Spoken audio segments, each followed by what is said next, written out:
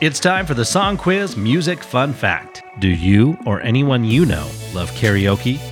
I bet not as much as Leonardo Pavarelli, an Italian man who attempted to do the longest marathon karaoke ever, in conjunction with the Guinness World Records. Starting on September 23rd in 2011, Leonardo performed for 101 hours, 59 minutes, and 15 seconds over the course of 5 days. And during that time, he sang around 1,295 songs. Wow.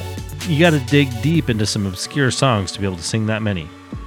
That's your Song Quiz Music Fun Fact.